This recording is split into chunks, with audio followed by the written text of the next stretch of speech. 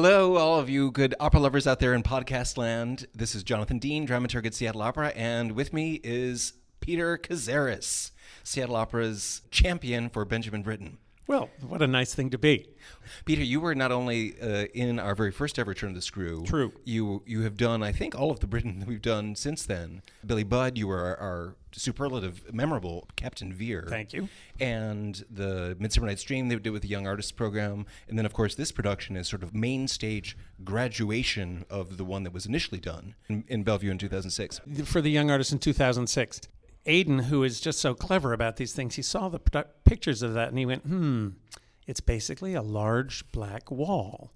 So is our Don Giovanni set. So we took the Don Giovanni set and he said, do you think you could make the Turn of the Screw work on this? That's the Don Giovanni that Robert Dahlstrom had designed for Chris Alexander, I think in 2007, and then we used it again in 2014. Right, and Robert was thrilled to work on it again and try to retrofit it for this Turn of the Screw. But I have to say what has happened. Part of me at first thought, oh, yeah, I can do that thing I did in 2006 and I can do that thing I did. And then the answer is actually not so much. Because first of all, we're dealing with different people. And I definitely tailor what I do to the talents involved. Chief among those differences is the fact that our boy in 2006 was the rather astonishing David Korn, who was a countertenor. He wasn't a boy at all. He was an adult. Well, he was he was the boy in the show. He was about 23, and he looked 15. This role is, it's not that hard to sing, because Britten was a genius about that. But emotionally, certainly the governess and Miles are both really difficult. Miles, because he has to go to a place where he is willing to be crushed to death in the final scene, basically, between the opposing tonalities of the governess and Quint, A major and A flat major. Also because he has to do things and act in a way in public that most 13-year-olds don't feel comfortable doing. You realize that what looks on the page like, I don't know what you mean, that's not the way it's supposed to sound in a production. He has to really go, I don't know what you mean! And he has to really let it go. That emotion, and in your experience, most Mileses get that. And that, eventually, but it's I can't just walk through this. I actually have to because sing it like you mean it. Well, most of them are choristers who have spent all their lives being extremely well-behaved. The most dramatic evidence of this was in the first time I did it in Israel, in a production which was quite great. Leonard Bernstein was going to be there, and I knew him at that point, and I invited him to come, and he came. Everyone was very excited that he was there. And there was a boy, a sweet, smart, redheaded kid. In the middle of Malo, on the night that Leonard Bernstein was there, it was literally, Malo, Malo, Malo, I would rather be. And you saw him kind of go, and then he got it back, and then all for the rest of the evening, it was like, is it there, is it not there, is it there, is it not there? Oof. I think it was actually the last performance, which is why we were relieved. And Lenny was so gracious and sweet. But sort of the worst nightmare imaginable for any performer. What could be worse than having your voice crack during a performance of Turn of the Screw? Having your voice crack when Leonard Bernstein is listening. I have to say that I think with our boys, if there is an unfortunate incident once or twice, they have enough of a technique to be able to sort of get them through. To flip back around. Yeah, because they're all trained singers and they've dealt with this kind of thing. So I'm knocking on the mythical wood. Anyway, so this time around it has been different. Plus, in 2006, we didn't have any projections. Yes, well, that's one of the main things, because I looked at this wall and I realized that it's not just a wall. It is a black wall with nubbly stuff, which is actually kind of ideal for projection. So my first thought was that I had to bring in Adam Larson, who was a renowned projection designer. He did the projections for the Symphony's production of L'Enfant et les Sortilèges last year.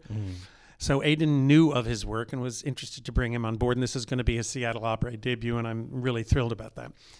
So Adam and I have been talking about this for a while now, and so he will be actually sitting next to me and creating content while he's watching and while I'm working. It's an interesting way to work, because he is able to work in a way that actually looks concrete. There are going to be moments when you look and you think, oh, there's a house on stage. but there's no house on stage. It's just a projected house. But it will look like there's a house on stage. And then there's times when, the house will morph into something that is kind of strange. And one of the things we've realized about this version is that wall actually has become a character. It's got its own life. It's got its own life and its own secrets. Yeah. But let's talk about Benjamin Britten in particular, since you have had a lot of experience with Britten. The only Seattle Opera Britten performance that I think you probably weren't involved with was the only ever Seattle Opera Peter Grimes, which was 1983. Glenn Ross had planned it, but Spade Jenkins produced it. Right. Because it was sort of when the baton passed between the two of them. Right. And starred John Vickers. Ed Suter did the so-called American cast, or whatever it was called. Yeah, back in those days, they had the international and the national, but Vickers got to town and got sick, so Suter did opening night, and all the photos that were ever taken at the show were of Suter. Right. But Vickers did sing at a couple of the performances here, which some Seattle opera people with long memories will... How wonderful for us. That's great. Be there for. It's now 2018. It's been a long time since that, and since Benjamin Britten moved on in 1976. And what a amazing legacy! Not just the great operas that he wrote, but the effect that he had on the entire art form. I wanted to speak really focused about Britten and his sexuality. He has become something of a champion or a hero. Maybe we should say that he's been championed by LGBTQ communities. Right. And there's often a tendency to claim historical figures who precede today's understanding of sexuality. Does that work with Benjamin Britten? It's an interesting question. Labels are fine in and of themselves perhaps as a categorization thing, but they are inevitably reductivist. Oversimplification. They are an oversimplification which kind of does not help. What does help, I think, is identification and participation. And it's good for young kids growing up to say, oh, that's a person in a movie who is Asian, who is a leading character. That's a person in a movie who's African American, who's a leading character. And to sort of see yourself represented. Yes, and I think it's very important for kids to be able to say, that's a star on Broadway who's gay. We know from an interview with Peter Pears, which was included in Tony Palmer's memorial piece for Britten, A Time There Was, which, by the way, I saw in its United States premiere at the British Council with Leonard Bernstein on my left, Aaron Copland on my right, Aaron Copland talking incessantly during the movie, Lenny alternating between saying, oh, this is all about his death. This isn't right. Aaron, shut up. Aaron, shut up. Peter, he just always does this. Don't pay any attention. Aaron, shut up. I kind of thought to myself, I think I need to have some time with this movie by myself so I can actually not worry about, is Aaron Copland going to start screaming or something. Mystery Science Theater 2000. There you go. That's kind of what it was like. Beautiful documentary. Beautiful. Available in the Seattle Opera gift shop. There you go. In it, Pears talking about what Ben would have felt about even the term gay. It wasn't a word that Ben Britten ever used. It was not part of his lexicon. But the word is useful to someone living in 2018. Because it helps a 5-year-old. I'm sorry. I knew I was gay when I was 5. It helps a kid understand what it means to not be as different as you think you may be. It is the issues which come from the shame of feeling not equivalent and not as good as, that are, I think, at the heart of so much of Benjamin Britten's work. As we know, Britten and Pears both carried on a full-fledged relationship, not a monogamous one, but a relationship in a country where up until 1967 it was illegal. Certainly what Britten and Pears were living was an open secret. Yes. It was in public, but it wasn't in public. Yes, and they lived together. It was also known, as I understand it, among sort of gay people of that class in England, it would be pretty weird to have a lifelong partnership with somebody who was your own age, who was your own social class, who was your own ethnicity. If you've seen I believe it's called A Very English Scandal, which is Hugh Grant. The Hugh Grant and Ben Whishaw. Ben Whishaw. Yeah. openly gay actor Ben Whishaw. Which is a creature great. of the 21st century. Which is great. And it's the story of Jeremy Thorpe and the person who became his lover. But the crazy thing about this, what is astonishing is that the character of Jeremy Thorpe, Hugh Grant basically says, how could I have what kind of relationship could I have with him? And so I am. It's just unthinkable. It's unthinkable. There is no template. So I'm watching this. No model. Just a couple of months ago. Mm-hmm. But I'm thinking that's the difference. Is that I at least grew up with a pretty clear notion that it was absolutely going to be possible for me to have a relationship with a guy, and now it's been for 42 years. So that I'm very, very lucky in that. I know that, and that's been really important to me. Benjamin Britten, Peter Pears, bit of an anomaly. How did that work? What made that relationship? I know. Good question. I think Peter Pears was really smart, and the fact that it was a creative and artistic relationship was really important. Britten wrote for Pears. We know when Britten was writing Billy Budd, he would have Pears read the text.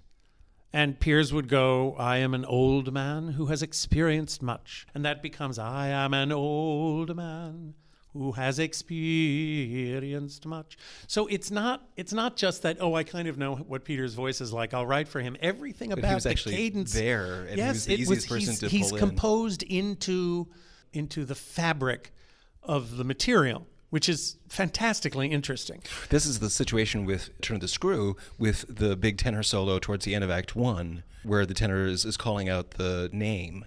And now I've heard a couple different stories about that very remarkable moment. You can't miss that. It's just like, that was a weird thing when you're listening to that opera. One story I heard was that Britten had heard Pears singing a medieval composer named Perrotin in the local cathedral. This, yes. And he sounds good doing that kind of melismatic early Renaissance, coloratura. It's a kind of musical utterance that also sounds like one of those, here's Britten on his tour of the world listening to non-Western music. Well, right. Well, when I did this production in Israel, and we rehearsed and did a premiere at a kibbutz, which was called Kfar Menachem, which was a poultry kibbutz. Okay. At that end of the first act, it's written that Quint is singing Miles from Far Away. I have sung those first Mileses in closets. I have sung it in kitchens. I have sung it like offstage, like the theater, way so far that away, it's hard to hear. Way far away. Somebody singing there? Yes, exactly. And sometimes with a little pitch pipe with me, just so I can get the E flat, because other people aren't so considerate and they make noise and they drop trays of food, even though I'm singing in the when middle. You're in the kitchen, whatever. Sure. Anyway, so for this one, they were like, "You're still too close." So I was like, "Okay." I opened the back door of the theater and I sang directly into the fields. Well, it's also so high. You can't really. Can you sing that piano or pianissimo? Yeah, you have to. I mean, you have to. It's right there in the. It's where just the break is. It's where the passaggio is, but it's it's tricky. But that's Peter Pears was a human oboe, so he could do that. Anyway, there I am in the poultry kibbutz, screaming my head off at 1 p.m. during everybody's lunch break. Out of the chickens in the yard, singing to the chickens, and people thought that it was a Muslim call to prayer. A muezzin from the top of the minaret.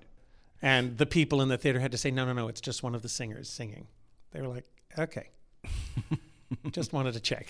Well, it's interesting. This opera was composed in 1954. This actually, I think, I have to check the dates, but I think it's before the famous round-the-world trip where Britten and Pears went to Bali, where after which Britten really starts getting 56, obsessed with gamelan stuff, and puts those in all of his other operas, in The Prince of the Pagodas, the great ballet that he writes. But there is something that's kind of non-Western, absolutely, about just the way the music for the ghosts works.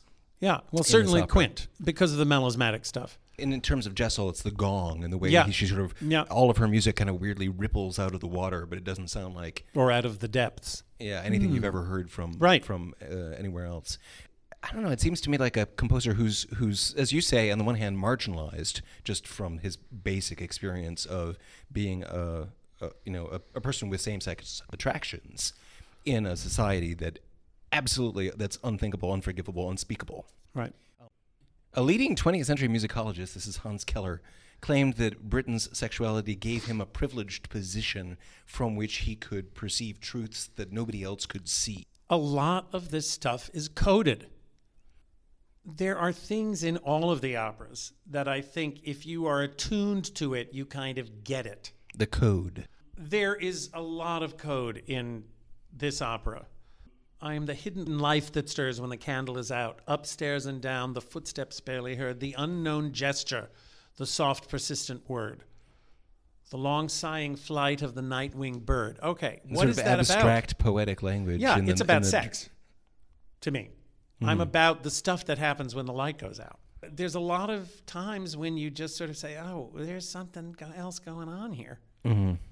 And I think that if you are used to decoding, which people who are on the outside tend to be used to doing because they need to learn how to bell the cat. Belling the cat meaning you need to put a bell around the cat's neck to let you know when the cat is coming into the room so that you're safe. Because if you haven't belled the cat, you can be eaten by the cat. Mm-hmm. So this is what the mice learn to do, is to bell the cat. So come up with little signals and codes. Yes. So as a gay person, you learn to say, this is a straight person who's problematic. This is a straight person who's friendly. Mm-hmm. This person is sending me a message. This person is sending me a different message. A lot of people, certainly of my era, grew up learning to decode constantly. That was just life. That was just life. Tell me about a composer always drawn to subjects that concern something that's unspeakable. In the Billy Budd, it's the word mutiny. In the libretto of that opera, there's all this fuss about the word we scarcely dare speak. Right. In Turn of the Screw, I think it's the big fight at the end is over pronounce the name. Yes. In the one case, she says that the governess herself offers the name perhaps too early, and she screws it up by putting the label on it. Where my pet is Miss Jessel. Oh, yeah, in the scene before. She doesn't make that same mistake when with she's Miles, fighting with right. Miles. Exactly. So what is it about pronouncing the word? And is that something that's familiar interesting from queer thing. life? I mean, if you're talking about religious, it's naming the name is a big deal, because if you name the name of the demon, or if you name the name of the God, yeah. Go back to your kibbutz. Yeah, in the Hebrew Testament, yeah, it's the reason nobody knows how to say Jehovah is it's not written, so it's unwritable, right? So it is, in a sense, it's a reduction, it's a reductivist approach to a force, an oversimplification. Yeah, interesting. Huh. So now I'm thinking of other unspeakable, and now the clue affords the meaning we avoid. So in Peter Grimes, the meaning we avoid in that case is abuse. Mm-hmm. Britten, we know from the Humphrey Carpenter biography that there were some incidents that happened at his primary school when he was 10 or 11, and it's sort of not really dealt with, but it sounds like there was some sort of sexual activity. It sounds like a certain kind of joy left his life after that. Whatever the reasons of it, you cannot argue with the fact that innocence and the loss of innocence and the perversion of innocence are at the core of so much of his work. Well, it's the heart of the Turn of the Screw. It's absolutely the heart of the ceremony of innocence is drowned. Right, which Words is a quote from Yeats. Stolen from another source. But that's okay. They play a pivotal role in this opera in sort of saying, what is this really about? Yes, this is our mission statement, say the ghost. Rape of Lucretia, obviously about destruction of innocence. Mm-hmm. Albert Herring, it's about someone whose alleged innocence is being celebrated, and who definitely is interested in getting rid of that. Turns innocence. out not to be so fond of the innocence himself. That's someone who is eager to shed that honor. In Billy Budd, the innocence of Budd as with the fatal flaw, as opposed to the implacable force of evil in Claggart, with Vere put in an impossible position.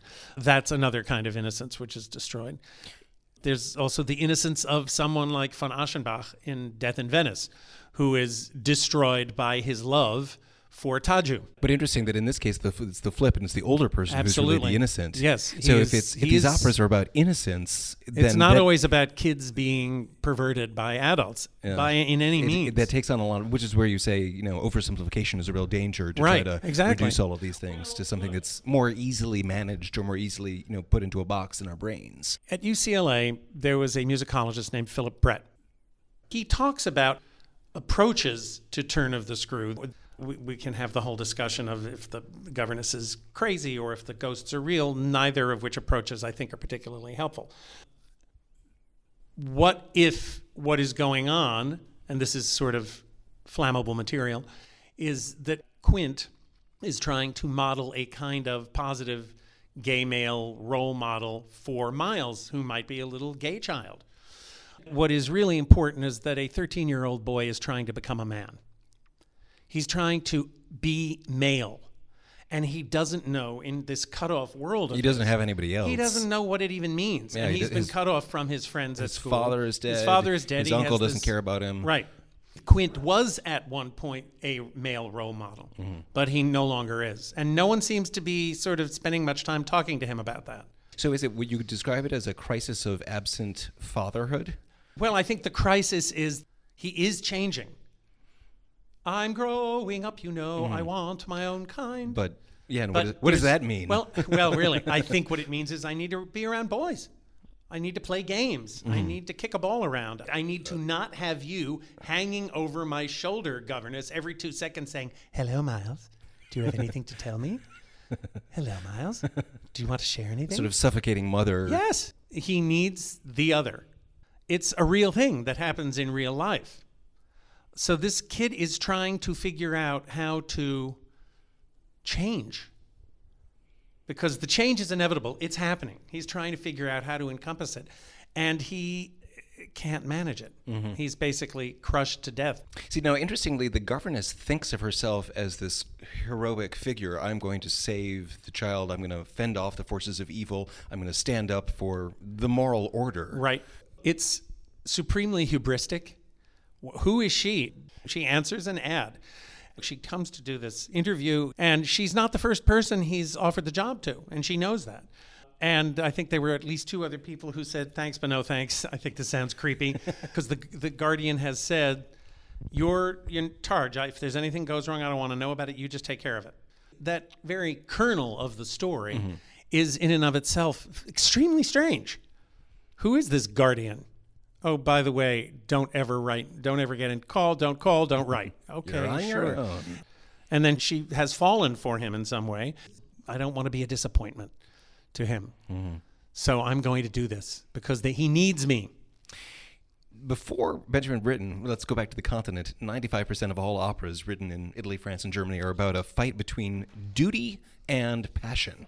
Sure. Is this the English or the 20th century version of this ancient opera tug of war? I have to do this because it's my duty, as opposed to my inclination is to do something else. Well, I mean, that's certainly a description of Billy Budd.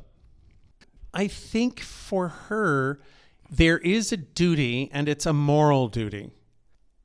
It begins as a kind of challenge to please the Guardian, but it changes. By the end of the first act, she's like, I actually am responsible for these kids. And the kids have problems. There is something that Clearly. I can help with. And when we get to the beginning of Act 2, she's convinced that the kids need saving. And by the end of the second scene of Act 2, she's like, I can't do it. I can't. She says she's going to leave. She's going to run away, but before she gets a chance to leave, she sees Miss Jessel right in the schoolroom. And she's like, no, damn it, I am not going to let you take this child. And so then she says, I can't do it by myself. I'm going to write him. Okay, so that's her compromise. So it becomes, I must protect the children. I must guard their quiet and their guardians too. It's still the Guardian, but it becomes more about the kids. And it is that focus on the kids that ultimately causes the tragedy. She is seduced by how lovely the children are. And again, in the book, there's this tons of description about how just physically appealing they are. The most gorgeous girl ever, only surpassed by how gorgeous her brother was. Radiant. Yeah. Radiant and smiling and charming and wonderful. Well, that was Britten. Yeah. He was sort of this preternaturally gifted kid, precocious musical Right, prodigy. right. He was good at everything he touched. He was, excellent athlete, and until whatever, as you say, whatever happened at that one school. Somehow the fire was dimmed. Yes. Fanwy Piper talks about it in Little Brother of Turn of the Screw, that it's secrets. Oh, secrets. Do not tell these secrets. Well, so much of the analysis of the Turn of the Screw and of people's interpretation seems to be trying to figure it out. What happened if we could just put words to the backstory, which we can't do. I think people need to do that because they want to make themselves feel better. It's easy if you can say, oh, this is a case of demonic possession. Oh, it's just ghosts. We know that James, when people said to him, are the ghosts real? He'd said, I don't know. Do you believe in ghosts? But then, of course, a lot of people want to say the governess is crazy. And to my mind, even though the production, which was the Seattle Opera premiere of this, was a beautiful production and stunning to look at. This is the one starring Lauren Flanagan. Yes, your directed colleague. by Mark Lamos with designs by John Conklin. But it was complete. She was out of her mind from the beginning. That was clear. There was no Clear, ambiguity she's about pulling at her hair. that. She's like, and you kind of think, okay, so to begin with, anybody who lets their children be taken care of by someone like this needs to be visited by Child Protective Services. But yes, indeed, my problem with all of these is that it lets the audience off the hook, because the answer is, at the end of this opera, you have a destroyed child and a dead child. Flora clearly has been broken, and Miles is clearly dead. What are you going to do about that, audience? With this opera, you can't get off the hook. If you have been born with a sense of empathy, you will understand that something really terrible has happened. Mm-hmm. Was Britten a social justice composer? When we did The Consul a couple of years ago, you directed a piece which has a very, specific social commentary about immigration and a government that makes it impossible. I think what certainly concerned him was the plight of children. But it's just a kind of story that happens to get his music flowing. Yeah.